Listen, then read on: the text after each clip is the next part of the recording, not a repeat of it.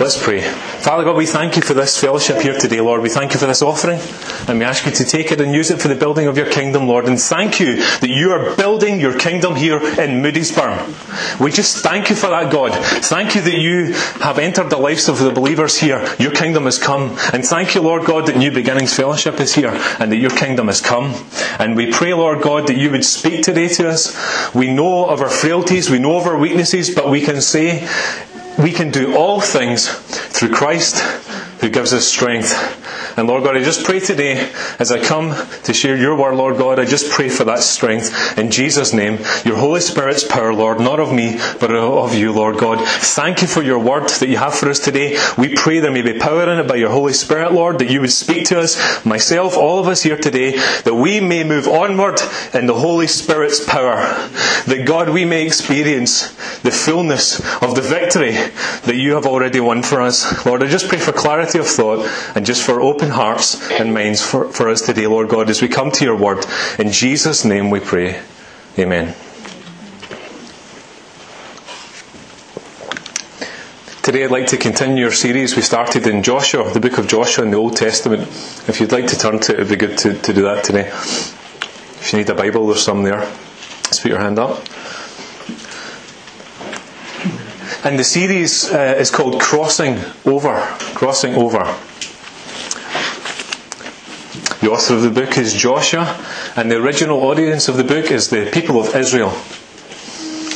The setting of the writing is in the verge of the promised land called Canaan, which is the same area as modern day Israel. And this book of Joshua in the Old Testament outlines the history of Israel entering into the promised land that they'd been promised by God. It was a land flowing with milk and honey and many good things. 2 weeks ago we looked a little bit at the background to this story, and the message was called Giants in the Land. And we looked back just to Israel's disobedience to God the first time when he had asked them to enter into the promised land. They were intimidated by giants. And out of fear and out of disobedience to God, they didn't go into the promised land. They just didn't trust God enough to see them safely cross over the River Jordan into the promised land. And there was only two who had the faith to believe. Only Joshua and Caleb, younger men, who'd been sent in, two of the 12 spies. Only the two of them trusted God would lead them into the promised land. They said this, they said, "The Lord is with us. Do not be afraid of them." See, they trusted God and they knew he was greater than any giant that was in the land. But the people of Israel didn't listen to what they said, and this resulted in the people of Israel being sent back out into the wilderness for 40 long years. Moses was God's servant who was leading the people, had led them initially out of Egypt and towards the promised land, and now was leading them in the wilderness, sadly, for another 40 years. But then now we see Joshua, who was Moses' assistant over those years, had been called to take over from Moses and lead God's people into the promised land. And we saw that 2 weeks ago in Joshua chapter 1 verses 1 to 10. And there was a specific command of the Lord to Joshua saying, "As I was with Moses," verse 5, "so I will be with you. I will never leave you nor forsake you. Be strong and courageous, because you will lead these people to inherit the land I swore to their forefathers to give them. Be strong and very courageous. Be careful to obey all the law my servant Moses gave to you. Do not turn from it to the right or to the left, that you may be successful wherever you go." So Joshua, we saw in the last message, was to get ready to lead, to be strong and very courageous, and to be careful to obey the instructions God had laid before them. Today's message, part 2, is called Get Ready to Overcome the Enemy. Here is a picture of the River Jordan. This was the barrier between where the people were and the promised land. Now let's turn to Joshua chapter 1 verse 10.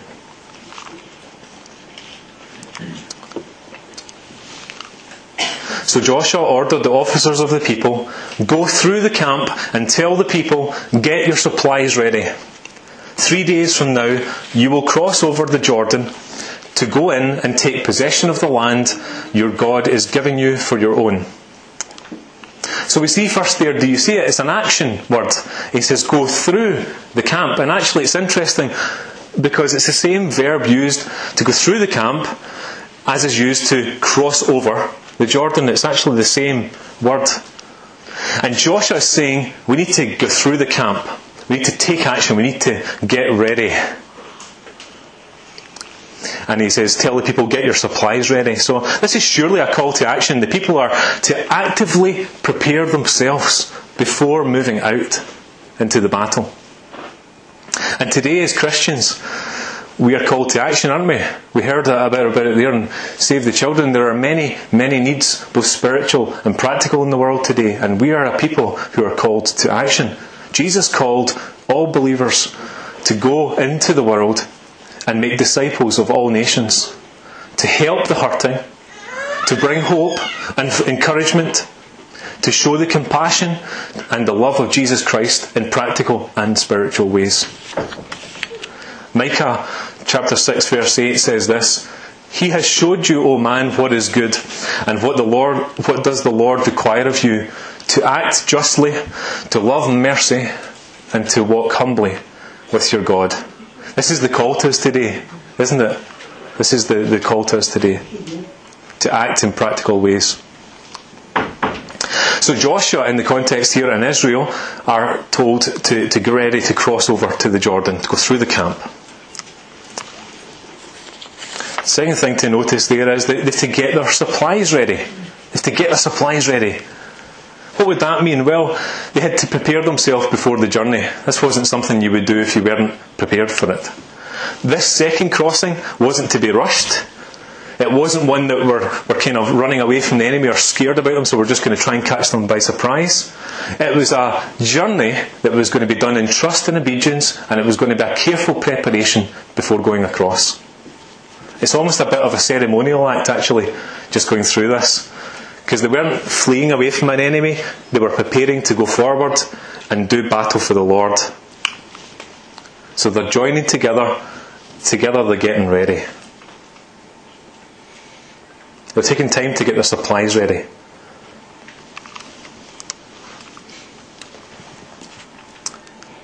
Let's read chapter 1, verse 12. But to the Reubenites, the Gadites, and the half-tribe of Manasseh, Joshua said, Remember the command that Moses, the servant of the Lord, gave you. The Lord your God is giving you rest and has granted you this land. Your wives, your children, and your livestock may stay in the land that Moses gave you east of the Jordan. But all your fighting men, fully armed, must cross over ahead of your brothers. You are to help your brothers until the Lord gives them rest, as he has done for you, and until they too have taken possession of the land that the Lord your God is giving them. After that you may go back and occupy your own land, which Moses the servant of the Lord gave you east of the Jordan towards the sunrise. So Joshua is speaking particularly here to 2.5 tribes of Israel, of the 12 tribes. And they had specifically been promised land that was actually to the east of the Jordan where they were. And this had been promised by Moses. We read that in Numbers chapter 32. So these tribes had actually already received their inheritance of land. And they had received, as it says there, the rest. Isn't that a wonderful picture? God is providing this place of rest. So they had already received that rest. Verse 15. So they didn't, practically speaking, need to cross over the Jordan with the rest of the tribes. And they actually wanted to settle in their old land, just like we would, wouldn't you? If you had the land prepared, they were tending flocks, etc. The land was good, they were already there. What they wanted to do was settle in. But Moses said to them in Numbers 32 verse 6, to the Gadites and Reubenites, Shall your countrymen go to war while you sit here? Why do you discourage the Israelites from going over into the land the Lord has given them? And the people were being challenged there, and they responded to Moses in Numbers 32:16. We would like to build pens here for our livestock and cities for our women and children, but we're ready to arm ourselves and go ahead of the Israelites until we have brought them to their place. Verse 20, then Moses said to them, if you will do this, if you will arm yourself before the Lord for battle, and if all of you will go armed over the Jordan before the Lord, until he has driven the enemies out before him, then when the land is subdued before the Lord, you may return and be free from your obligation to the Lord and to Israel, and this land will be your possession before the Lord. But do what you have promised. It's important to know the background there. They had been promised that land, but they had promised to go across and help their brothers. So Joshua was asking them now to keep the promise they had made, both to Moses and to God. And actually, a very important point to note here is that Joshua wanted all of Israel to be united. It's very important that they're all united in going together to conquer the land, and united in their obedience to God and their worship of God. And you could go into many applications of that, but it's very, very, very important for God's people to be united together. We're one body with one head in Christ Jesus, aren't we? And the body doesn't work against each other. The arm doesn't decide to go here while this one decides to go here. That would be kind of catastrophic, wouldn't it? It would be a wee bit difficult. And I think unity is a big picture here, because remember, they practically, it may practically wise not have made much of a difference. But in God's eyes it did, because they were to be a united people before God. They were to unitedly obey God's command. There's a spiritual element to this. And it's very, very important we're not all going in different directions. You know, that we're all seeking to obey the Lord's instruction personally, but as a group, whatever He's called us to do.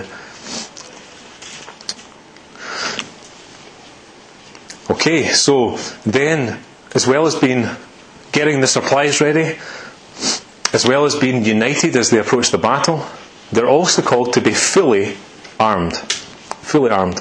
Verse 12. You saw it there, 14b. And all your fighting men, fully armed, must cross over ahead of your brothers. No one really would get into a battle like this, would they, without wearing their armour? Or unless they're really wanting to get hurt. And as Christians, we've got to be prepared for the spiritual battle which we face. We have a very real enemy. His name is Satan. A fallen angel. And he has his own army. Praise the Lord, it's smaller, much smaller, and it's defeated. But we've got a real enemy as Christians who is out to attack us. 1 Peter 5:8 says, be self-controlled and alert. Your enemy, the devil, prowls around like a roaring lion looking for someone to devour. Resist him, standing in the faith, because you know that your brothers throughout the world are undergoing the same kind of suffering.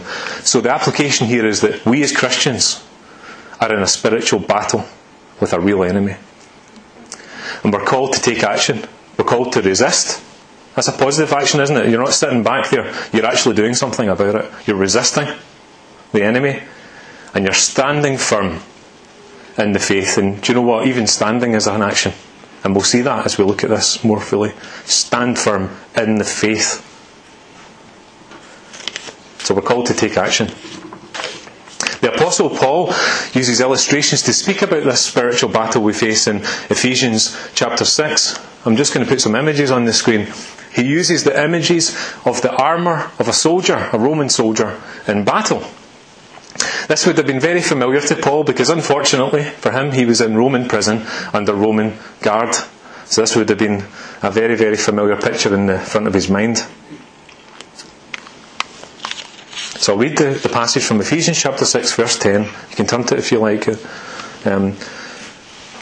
Finally, be strong in the Lord and in His mighty power. Put on the full armour of God, so that you can take your stand against the devil's schemes. For our struggle is not against flesh and blood, but against the rulers, against the authorities, against the powers of this dark world, and against the spiritual forces of evil in the heavenly realms. Therefore, put on the full armour of God, so that when the day of evil comes, you may be able to stand your ground. And after you have done everything, to stand.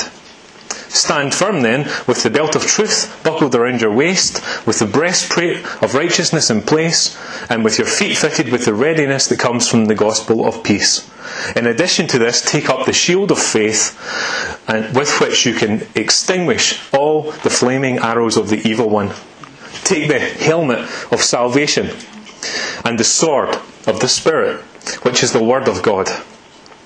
And pray in the Spirit on all occasions, with all kinds of prayers and requests. With this in mind, be alert and always keep on praying for all the saints. Pray also for me, that whenever I open my mouth, words may be given me, so that I will fearlessly make known the mystery of the gospel, for which I am an ambassador in chains. Pray that I may declare it fearlessly as I should. What a wonderful picture, eh? So as we look at these items one by one, we have the belt there shown on the screen. It says, stand firm then with the belt of truth buckled around your waist. You know, before the Roman soldier put on any other piece of his armour, he put his belt on. The belt was around the waist to hold the rest of the armour pieces together, and it was to be worn at all times. At all times. As Christians, our enemy Satan that we face is a liar. He's the author of lies, he's the king of lies, whatever term you want to use, he's a liar. And we have to ensure as Christian believers that we are living in the truth and not living in lies.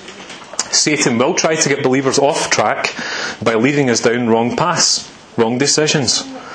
And once we start following his lies, things in our lives just start to fall to pieces.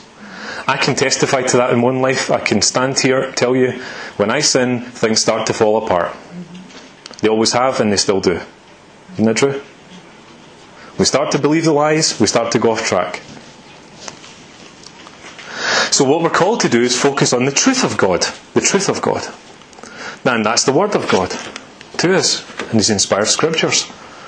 It's also Jesus, because He is the truth, remember? He said in John 14:6, I am the way, the truth and the life. No one comes to the Father except through me. So if we're struggling to find the truth, who do we come to? We come to Jesus, because He is the truth. We come to His Word, because it is the truth. And we get back on track. It's the belt of truth. Okay, then we have the breastplate of righteousness in place. This breastplate was a substantial piece of armour that covered the body from the neck down to the waist, protecting your vital organs. And it also protected both the front and the back. And when Paul says, he talks about the breastplate of righteousness, what he's talking about is that as Christian believers, we already have right standing before God.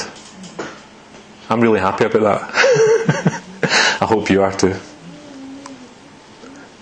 We already, as believers in Jesus, have right standing. Our sin has been done away with. Our relationship with God is corrected. Our place in heaven is secure. God's Spirit Himself is living within us. You can't get much better than that. But it's also, as well as talking about our positional righteousness, right standing with God, it's also talking about our right living as well. In 2 Corinthians, Ephesians 4:24, it says, put on the new self, created to be like God in true righteousness and holiness. So we're still called as believers to live in the truth, to bring our behaviour into line with God's Word, and to live in that righteousness of God. Not only positionally be right with God, but live in obedience to God as well. In 2 Corinthians 5:21 it says, God made Him, that's Jesus, who had no sin, to be sin for us, so that in Him we might become the righteousness of God. So as believers in Jesus, we are now right with God as a result of Jesus bearing all of our sins on the cross at Calvary. Praise the Lord.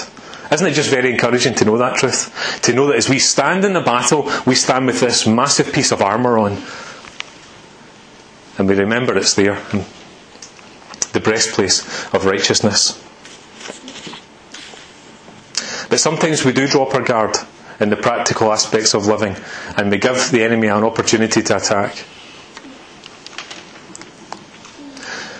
The next item was sandals there. You can see them on the screen. It says, verse 15, and your feet are to be fitted with the readiness that comes from the gospel of peace. So these particular sandals that the soldiers would wear were very thick leather sandals, and this was to enable the soldiers to stand in the battle, and it was also to help them to withstand the enemy's attack. They were used to march onwards, and they became more comfortable when you wore them more. I love that imagery. There's something I really like about that. As you put it on and you put it into practice, you're actually using them to march. They become more comfortable, more suitable with wear. So as believers in Jesus, we can put on the shoes of readiness and stand in the assurance that we are at peace already with God, praise the Lord, in Christ Jesus. And that's a very, very firm footing to stand upon, isn't it? It's very firm. It's not going to move. In fact, nothing can move it, praise the Lord. And also, we can march onwards to share the gospel of peace with a lost world. It may sound a bit strange. We're talking about sharing peace when we're using imagery about battle armour, isn't it? But remember, this battle we're talking about is a spiritual battle. It's a spiritual battle. Ephesians 6:12, it says, "For our struggle is not against flesh and blood, but against the rulers, against the authorities, against the powers of this dark world, and against the spiritual forces of evil in the heavenly realms." So we need to keep our eyes open to that. Be alert to the fact we're fighting this spiritual battle. And we're marching onwards to share the good news of Jesus Christ here in Moodiesburn. And to share that He loves everybody. And to share that in Jesus Christ, all of your sins can be forgiven once and for all. And that they can have a right relationship with God. And do you know what? That's the last thing Satan wants to happen. That is absolutely the last thing Satan wants to happen today. The last thing he wants to see happen is a bunch of believers marching forward, sharing the gospel of peace with the world. But that's what we need to do. Romans 10:13 says, "For everyone who calls in the name of the Lord will be saved." How then can they call on the one they haven't believed in? And how can they believe in the one whom they've not heard of? And how can they hear without someone preaching to them, someone telling them? And how can they preach unless they are sent? As it is written, "How beautiful are the feet of those who bring good news." When we first come here to Moodiesburn, the first message I shared with the church was from that passage. How beautiful are the feet of those who bring good news. Because God brought us to this place to share this gospel, this good news of Jesus Christ with this local community and beyond. Praise the Lord for that. Next item, the shield of faith. It said, verse 16, "In addition to all of this, take up the shield of faith, in which you'll extinguish all the flaming arrows of the evil one." The shield was a very large piece of armour in front of you. About 4 feet by 2 feet, made up of wood and leather. It protected you from attack from spears, arrows and fiery darts. The curve in the shield there allowed each soldier to march shoulder to shoulder, side by side, in a solid wall. So they're forming this kind of wall side by side, just with the slotting in there together. And Paul is saying we're to use this shield of faith to defend against lies of the enemy, against the attack of the enemy, against those fiery darts. Have you ever felt those fiery darts? I have. And you know you're being attacked by the enemy. You know in various different ways things have went wrong. It's not always the case we're blaming the devil for everything that happens, but we know as believers we're under attack. But we have to take up the shield of faith, be strong in our faith as we stand to defend ourselves against all of those lies and all of those attacks. Then we have the helmet of salvation. The helmet of salvation. It says, take the helmet of salvation. So what that would protect, this item would protect your head against enemy attacks. And the imagery used here by Paul is referring to our mind. Attacks on our mind. And as believers, we've got some specific instructions about our mind in the Scripture. There are more than these. You can look them up and find them yourself. But in Romans 12:2, for example, it says, "Do not conform any longer to the pattern of this world, but be transformed by the renewing of your mind. Then you will be able to test and approve what God's will is, His good and pleasing perfect will." And you know, the enemy will try to confuse our minds. And let me tell you something, if there's confusion in your mind, it's not of God. It's not of God. Because God doesn't confuse anyone. God is always clear and His instructions. And if you're sitting in a situation just now, I'm just not sure, tried it all, whatever, I'm not sure, I would hasten you to caution. I would ask you just to consider caution there. Until you're absolutely clear God is asking you to do something. God will not leave grey areas in matters in our lives. So we to guard against our minds, and obviously as we're reading the Word of God, we renew our mind in Christ Jesus. So we have the sword of the Spirit, verse 17. And the sword of the Spirit, which is the Word of God. So this is an attack weapon. This is an attack. The sword refers to the inspired Word of God, the Bible. Hebrews 4 verse 12 says, "For the Word of God is living and active, it's sharper than a double-edged sword." And we use the Word of God in battle. We use it to attack the enemy, to declare truth to the enemy. And Jesus himself quoted the Word of God when he was tempted by the devil in the wilderness, didn't he? And when we're tempted, we have to use the Word of God. Quote the Word of God back to the devil. It's an attack weapon. Praise the Lord for that. So then we're called to pray in the Spirit and on all occasions with all kinds of prayers and requests. Prayer is so vital in the spiritual battle.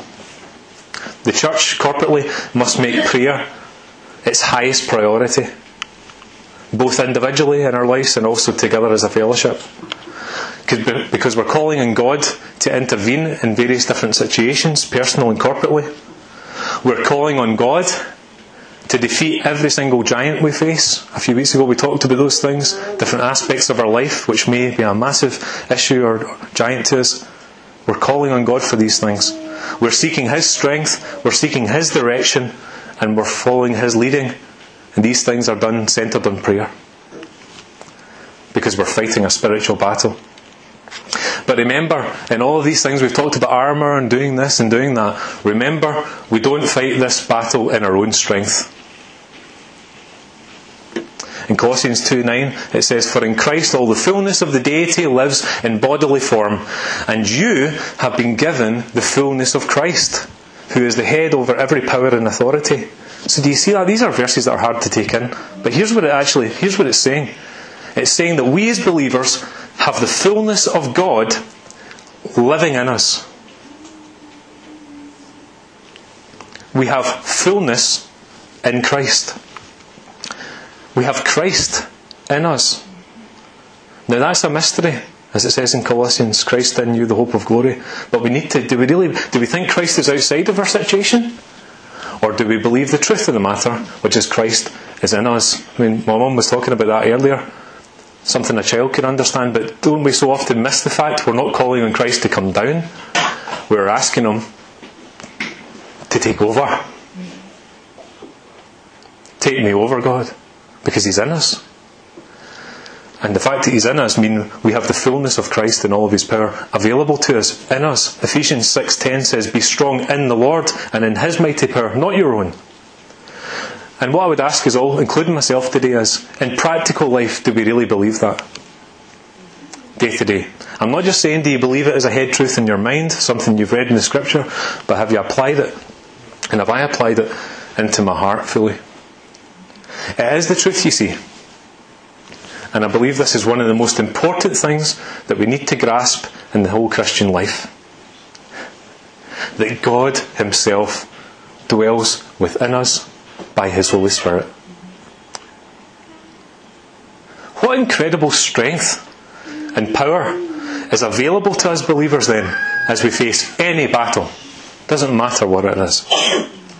And as believers, we also receive the spiritual victory from our Lord Jesus Christ. When we believe in Him, we receive Jesus as our Saviour, we receive Jesus Himself. And He lives in us.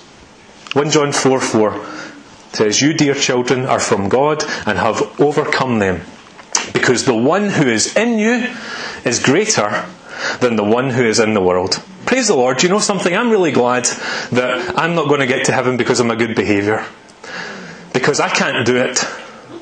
And as Christians, we may try, but we can't live the Christian life in our own strength. And don't be discouraged if you've failed God, because I failed Him and I still fail Him. we quote this verse to the devil: greater is he that is in you than he who is in the world. We are saved through Jesus Christ and his victory that is applied to us. We are saved because of what he has overcome. And we can live this Christian life, not through our own ability, our own strength, our own goodness, but through the power of Christ Jesus, by his Spirit living in us. So we receive his power and his authority over the enemy.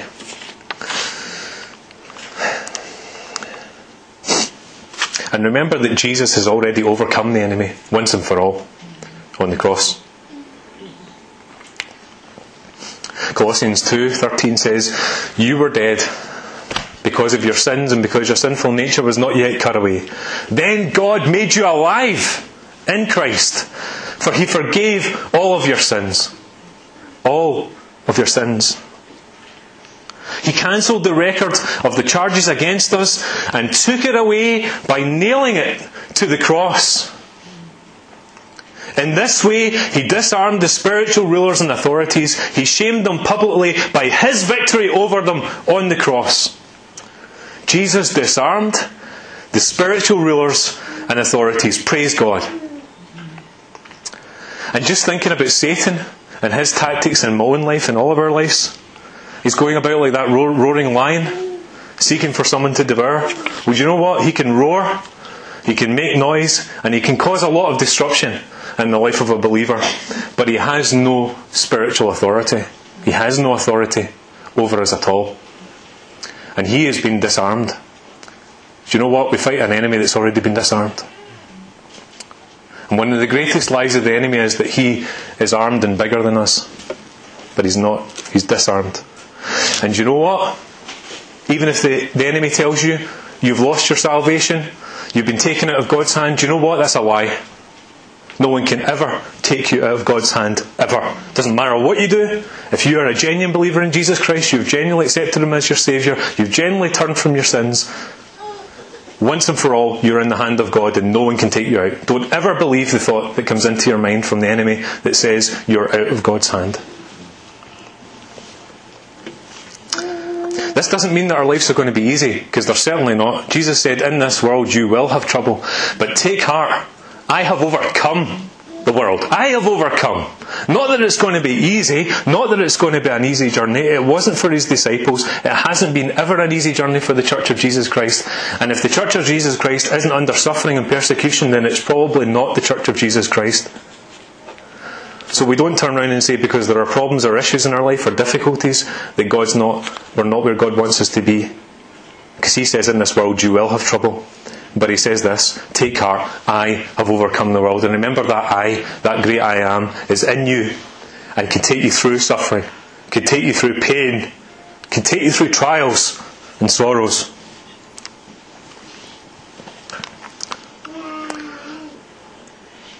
So the enemy can seek to attack and confuse and disturb us and tempt us to sin.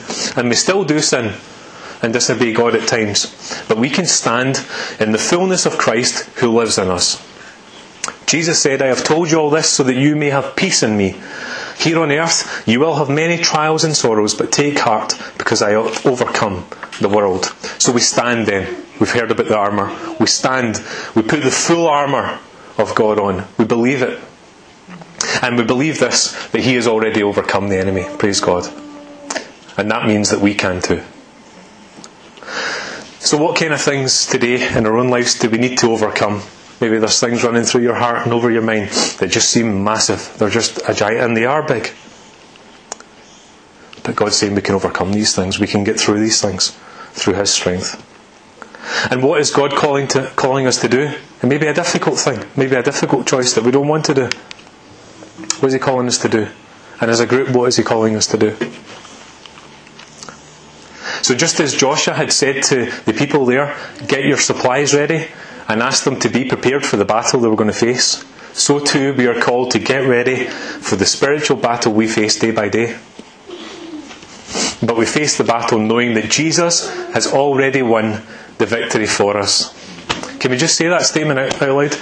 all of us. Jesus has already won the victory for us. Let's say it one more time. Jesus has already won the victory for us. And our responsibility then is to believe that truth and to stand ready for battle. And the people answered Joshua and his command back there, verse 16. Whatever you have commanded us, we will do. Wherever you send us, we will go. Just as we fully obeyed Moses, we will obey you.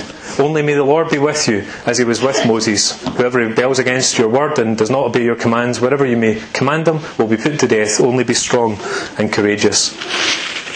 So you see then, again, that the people here were united together, weren't they? Remember the armour of God, they're standing together side by side with shields locked in battle. But also there's an important point here. They had to recognise that God was speaking to them through Joshua. They recognised very clearly that Joshua had been called by God to lead them as a people. And they were willing to be united together and to be obedient to the command God was giving them to cross over the Jordan River into the promised land God had prepared for them. And Joshua individually had been called to lead those people, but he'd only been called to lead under God's authority. It was under God's authority. And the people realised that. It was very clear to the people in that context. So they knew that in submitting to Joshua to lead them, they were actually submitting to God's authority. And remember, Moses was God's chosen leader before Joshua. And notice the statement they made in verse 17. Just as we fully obeyed Moses, so we will obey you. Only may the Lord your God be with you, as he was with Moses. You see, an army only functions effectively if the soldiers are in submission to a higher authority. Could you imagine an army who didn't obey the instructions of their commanding officer? And they went in loads of different directions. And they all had a separate plan sheet. Here's my plan and here's your plan. I would suggest that would be a pretty unsuccessful operation. So the Israelites recognised here that Joshua's authority is only going to be real authority because Joshua himself is submitting to God's authority. And everybody in the people there, they wanted to submit to God's authority and to obey God fully.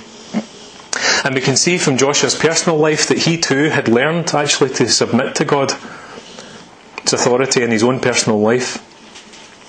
And remember, we have God's personal charge to Joshua in 1:7. Be strong and very courageous. Be careful to obey all the law my servant Moses gave to you. Do not turn from it to the right or to the left. So if Joshua was going to be personally successful in this battle, he had to submit to God's authority firstly. And in doing that, he would be obeying God's law and his instructions. And as Christian believers today, there is no point in learning how we can fight the battle. We can learn about it all through the scriptures, how we're going to do it. Ephesians 6. We could say, I'm going to wear this armour. I'm going to get all this stuff on. Focus my mind. But there's no point in all of that if we're not submitting to Jesus' higher authority in our own personal lives. James 4:6 says, God opposes the proud, but gives grace to the humble. Submit yourselves then to God, resist the devil, and he will flee from you. The basis of victory is submission to Jesus.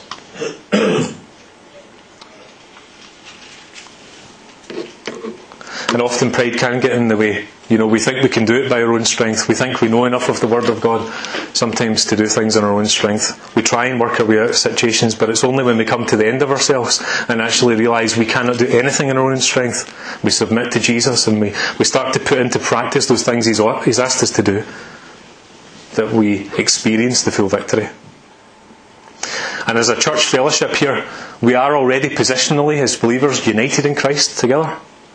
We are under the authority of God, Christ Jesus, the cornerstone, the head of the church.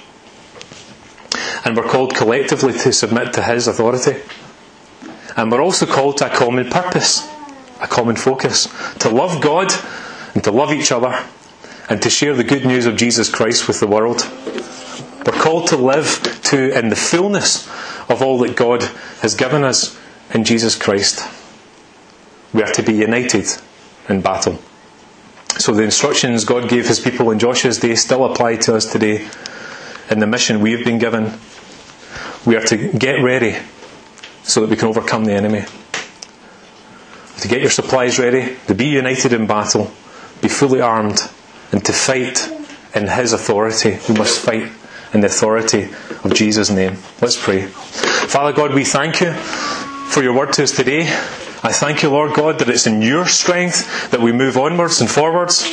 We thank you, Lord God, for the victory which you have already won for each one of us on the cross. And I just pray today, Lord God, you would help us all to understand more fully all that you have put in place for us already.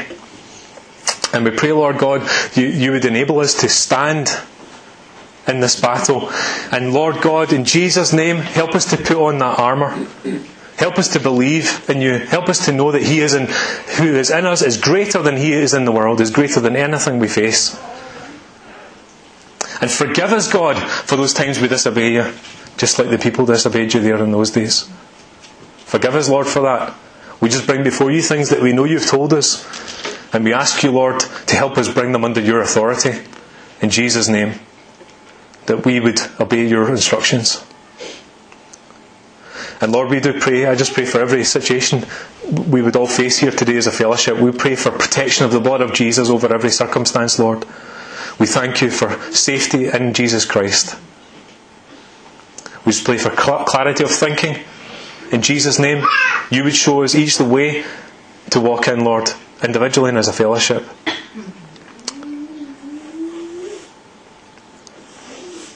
And we ask you to forgive us for our rebellion against you, Lord.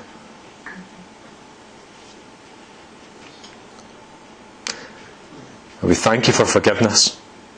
We thank you for dealing with our sins once and forever. And just help us, Lord, to enter more into this fullness. We know there's more, God, and we ask you for more of an understanding of what it means to say Jesus Christ in all of his fullness lives within me.